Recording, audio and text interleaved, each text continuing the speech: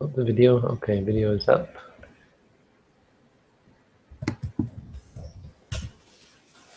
Hangout is live. Good evening, everyone. Welcome. We're broadcasting live sometime in February.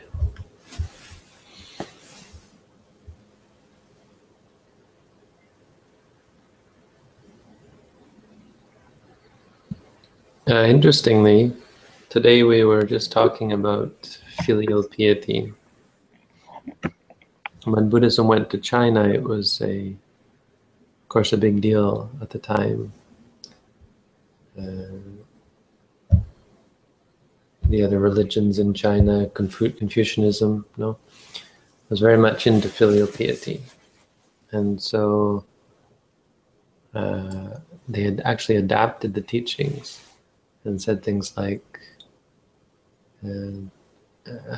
claimed somehow that the Buddha believed filial piety was the way. So really, really blew it out of proportion. So we were talking about that, and we addressed the question of, if filial piety is so important, how do they justify becoming monks? And there's actually a defense of it, that filial piety, it is respect for your parents to become a monk, because you're working to liberate, you're working to attain the ultimate state, or even more, you're working to help others attain the ultimate state, working to better the world.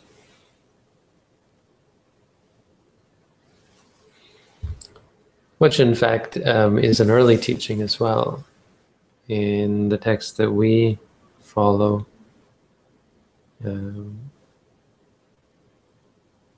the idea that becoming a monk or even practicing meditation is actually of great benefit to your whole family, in the most obvious sense, because it changes your relationships with them as you become more peaceful, more content, more compassionate, and so on, more loving.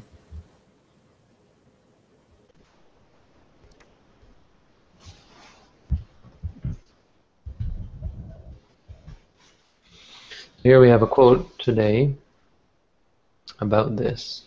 It's actually quite a strongly worded quote. Some people might find it objectionable, especially those who have bad relationships with their parents. And I can understand that. Again, the Buddha is most often not so much prescriptive or don't know what the right word is, but it's not about denouncing people who have familial problems. But there is a sense that when parents are looked up to, and it doesn't mean unworthy, whether they're worthy of it or not, although there is a sense of it being good order and good proper etiquette, and useful for the order of society to respect your parents regardless of whether they deserve it. But I think there's much room to say that part of the greatness is when parents do deserve it, when parents do act honorably and do shelter their children, care for their children, teach their children, act as a good example towards their for their children.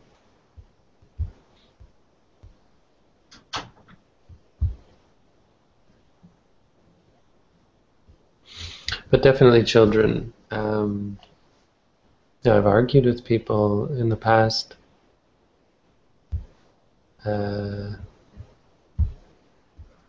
about this idea of whether we should feel grateful to our parents. And their argument was that, well, my parents wanted to have me. I didn't choose to be born, right? It was their choice. Now, Buddhism doesn't actually believe that. It's interesting. It actually is our choice. to be born. It's a joint effort. Parents have to have sexual intercourse, and oftentimes are aware that it's going to lead to pregnancy.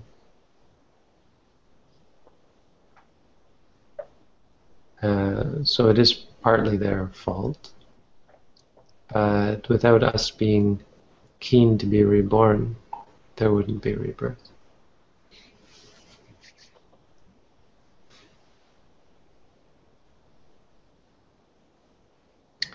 But more importantly, it is quite beside the point who made the effort. Like if someone does a nice thing for you without you asking, does that mean you shouldn't feel grateful if it helps you? So if someone tries to do a good deed and you don't need their help, that's one thing. But if you say, well, my parents wanted to look after me, they wanted to do all these good things, it's really beside the point. If I want to do something nice for you when you need it, it doesn't mean you shouldn't feel grateful. And this isn't a logic. It isn't about logic. It's very much about karma. When someone does good things for you, when they care for you, this changes the scales, tips the balance. It's funny, nowadays you often have people who don't like it when others do good deeds for them. And as I've talked about, this can be karmically based as well, because they haven't done good things for others. But the fear that I've heard is there's a sense that if I do something for you, then I'm going to owe you something. I'm going to have to do something. If you do something for me, I'm going to have to do something back for you. You don't want me to do, because there's always strings attached.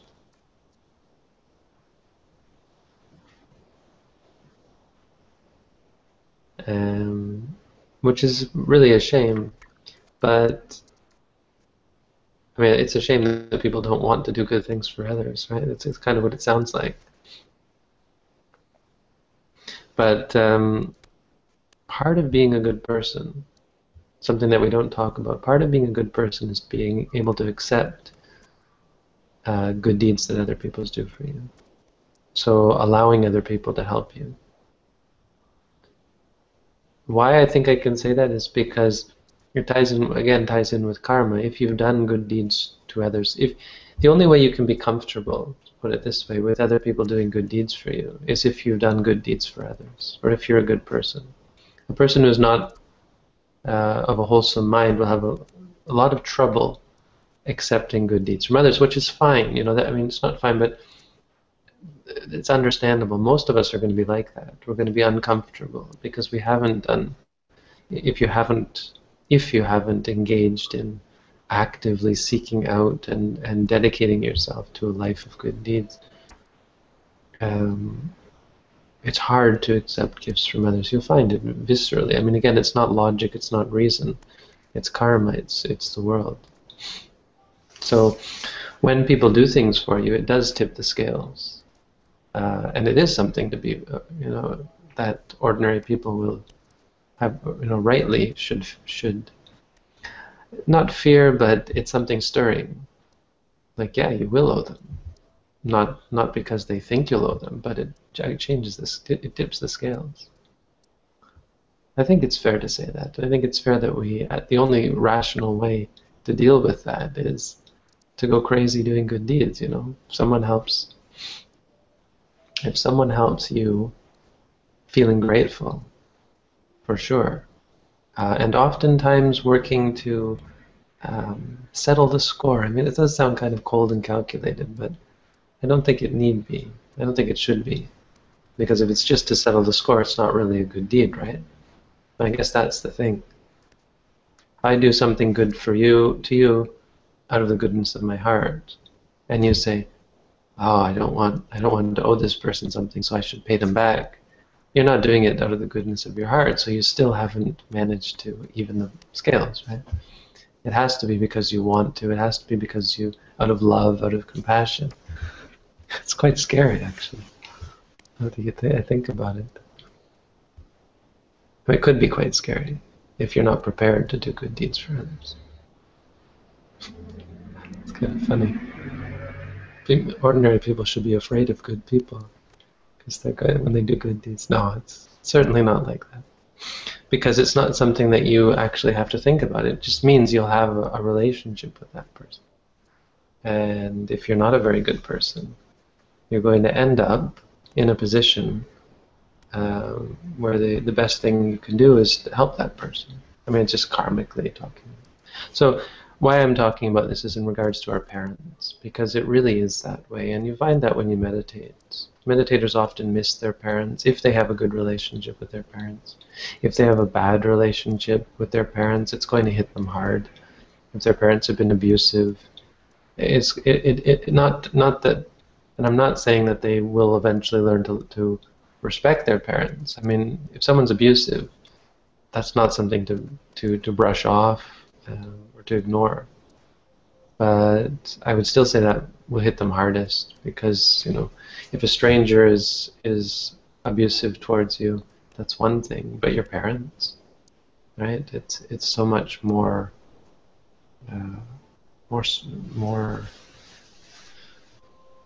deeply embedded in the heart.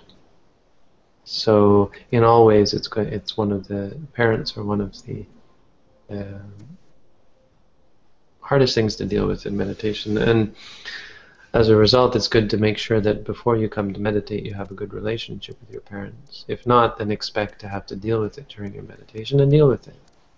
I didn't have a very, very good relationship with my parents when I started meditating, and as a result, I remember walking out of I started crying. And someone found out, and they called the teacher, and one of the teachers came to my room and knocked on the door, and I opened the door, and she said, "What's wrong?" I said, "I miss my parents." And she was, "Oh, very good, very good." That's a sign of, she said, that's right view. I mean, it's something coming up from your meditation, naturally. I mean, I hadn't thought about my parents. I had no thought that this was going to, that they were going to play a part in my meditation at all, but I'd had a fairly acrimonious relationship with my parents at times. A lot of people talk about that. So I think that gives some insight into why this quote is saying what it's saying. How when parents are respected in the house, that is what it means to worship the gods, to worship Brahma. Worshipping your parents is worshipping Brahma.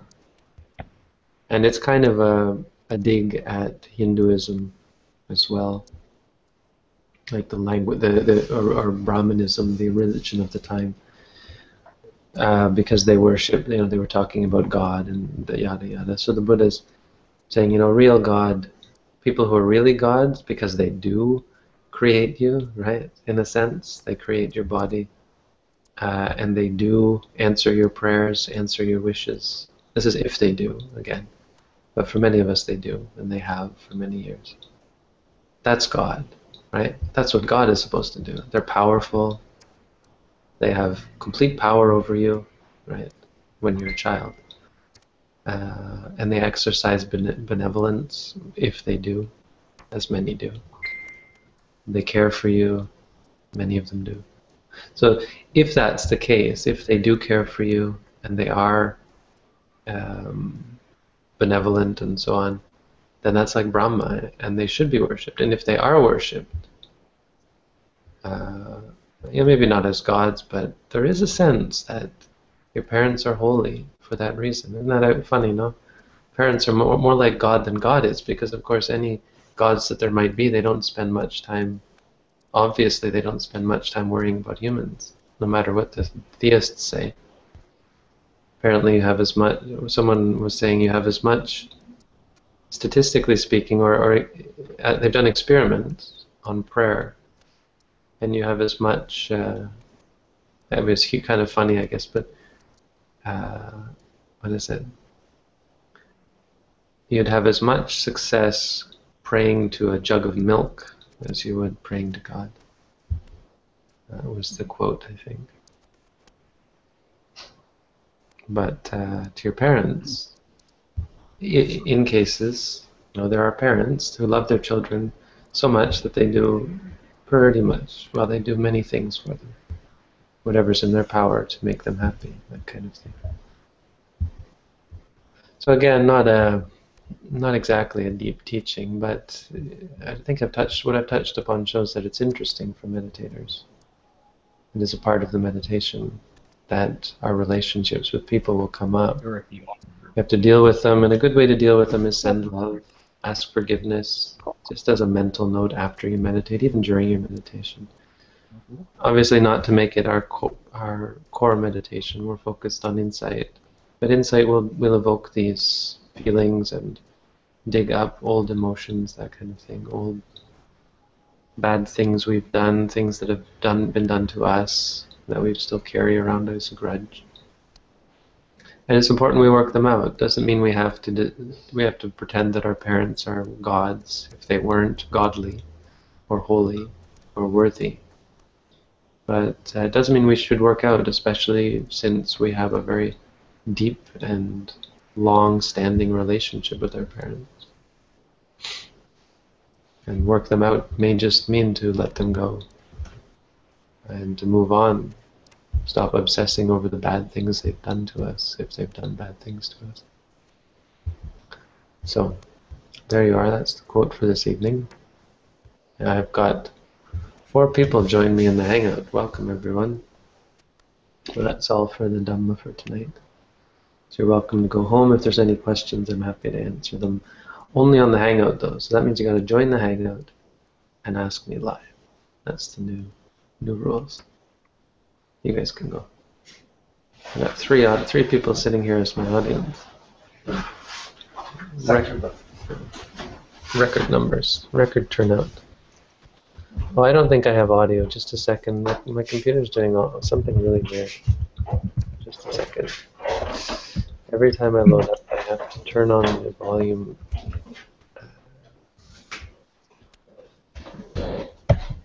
Now I should be able to hear you. I should be able to hear you. You should be able to hear each other on the live stream. Testing.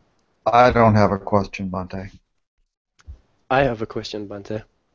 All right. Let he or she who has a question speak. Okay, so it's kind of it's not really a complicated question. It's just I was thinking about those people today who are like prolonging old schisms, and would they as well go to like the deepest hell, or how is that? Or are they just twisting their own minds in the bad direction?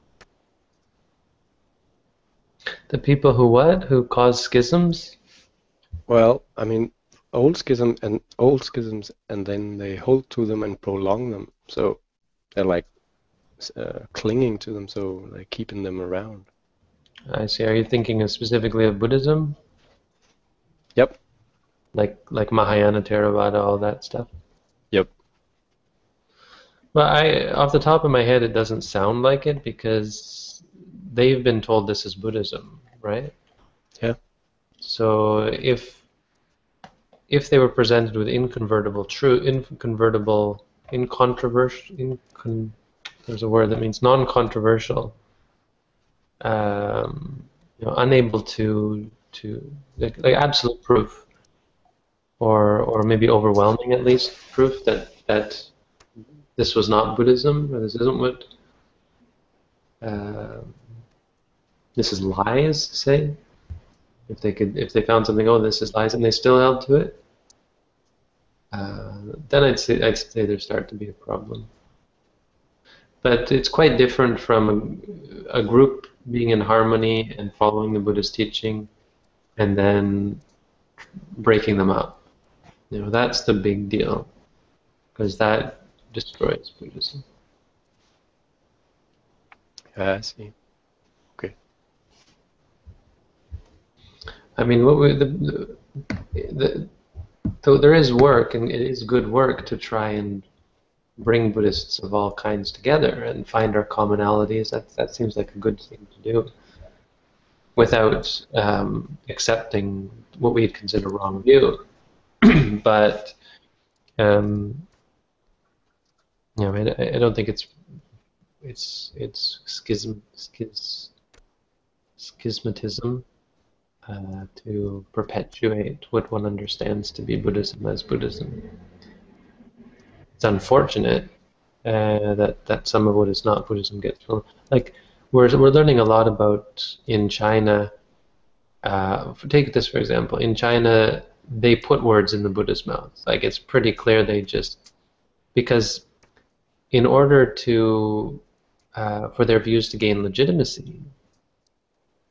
Well, the only legitimate source of Buddhism was the Buddha for many schools.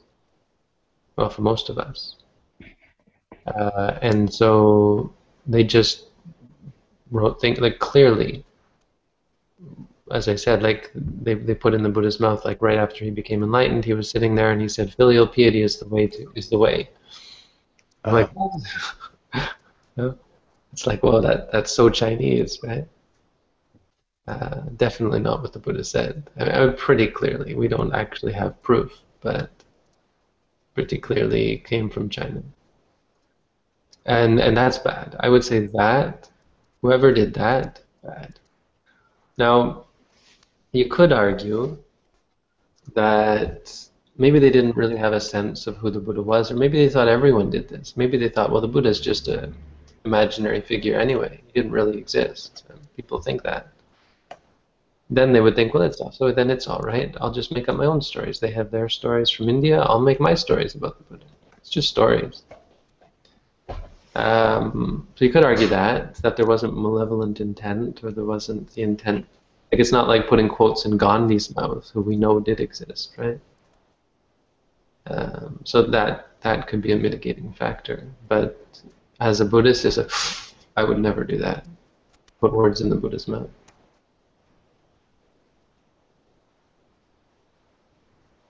Okay, thank you, Bante. Welcome.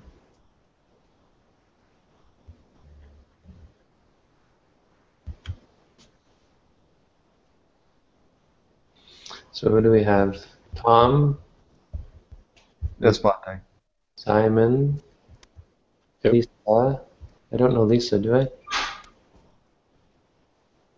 And Douglas. Do I know Douglas? Who are Lisa and Douglas? Do you guys have mics?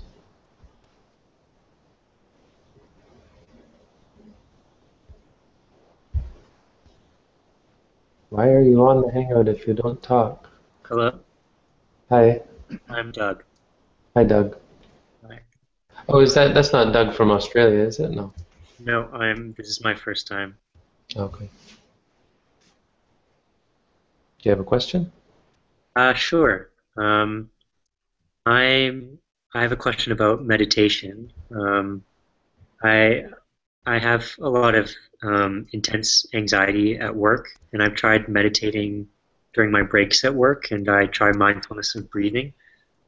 But my anxiety and maybe my adrenaline is so high that I don't seem to be able to calm myself down with my mindfulness of breathing. Is there another? Don't use mindfulness of breathing. Okay. Look up. I mean, if you want, don't recommend it because it's samatha meditation. Oh, I don't know. Depends what you ask. Okay. You want my advice? Because you're asking me, so I'm allowed to be partisan because you've asked me.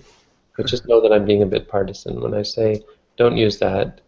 Look up, as you're asking me, look up Yutta Dhammo and look it up as well and make sure. Okay. Removing anxiety completely, meditation for anxious people, and there's 3 right there. My first 3 results on Google. Okay. I mean, I could go over it again, but it's all been said. I mean, basically, the basic thing is it's not. Let me see. Anxiety is both physical and mental, and the physical aspects aren't anxiety. Anxiety isn't the physical, but they bounce off each other. So being anxious creates physical experiences. physical effects like this butterflies in your stomach, the heart beating, the tension, etc., headaches even. Yeah. And that makes you anxious because you say, "Oh my gosh, I'm anxious." You're not actually. Anxiety is just a moment, and then there's the physical experience, and then you get anxious about that. I was even realizing that, you know what makes you anxious? You get anxious that you're going to be anxious. Yeah. You think about something and say, "Oh, I can't. What if I?" You say, "What if I freeze up?" Yeah. Right? I have to go and give a talk. Oh man, am I going to mess it up? Am I going to, freeze because I'm so anxious? And that makes you anxious. So it's the snowballing, and insight meditation breaks that. When you're able to note anxious, or note the physical as well. I mean, watch those videos that I've done. I'm sure one of them's good. On YouTube, did you say, or? Yeah, well, just Google Yutadamo anxiety. Okay. I've also got, just a shameless plug, video.sirimangalo.org. Okay. Has all my many of my videos categorized. So under mental, it's probably under mental issues or something. Mental issues, there's anxiety. But someone in the Hangout, in the chat, has already put something up. No, nobody. Oh. But yeah, look up. If you're ever looking for something about a specific subject, I don't see anxiety there.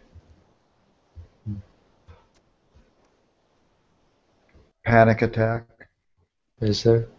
I don't know. I'm guessing for another name for it. Yeah, it's funny. I'm surprised there isn't one. Well, we better add it.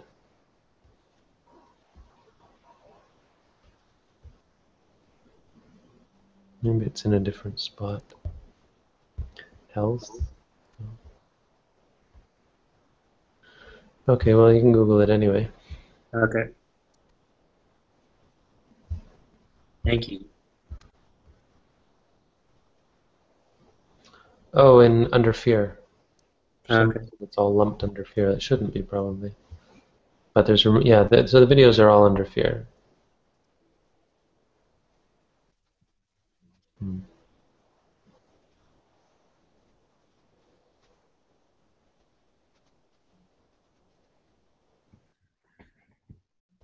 Something's broken.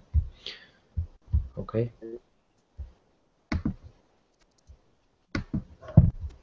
So did that answer? That did answer. Like, it was just about anxiety, right?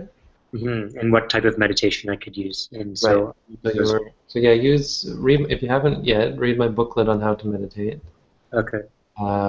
Yeah, maybe that's even better than the videos that I did, because if you haven't read the booklet, that's where you got to start with this community, or with talking to me.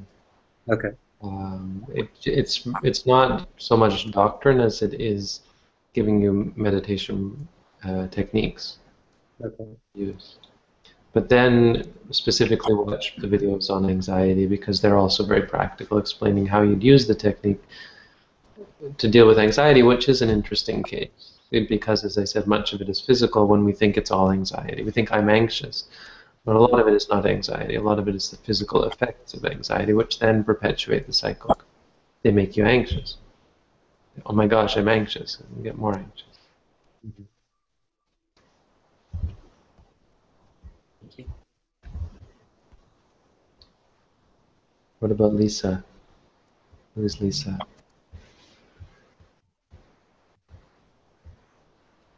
Lisa has no mic, I guess.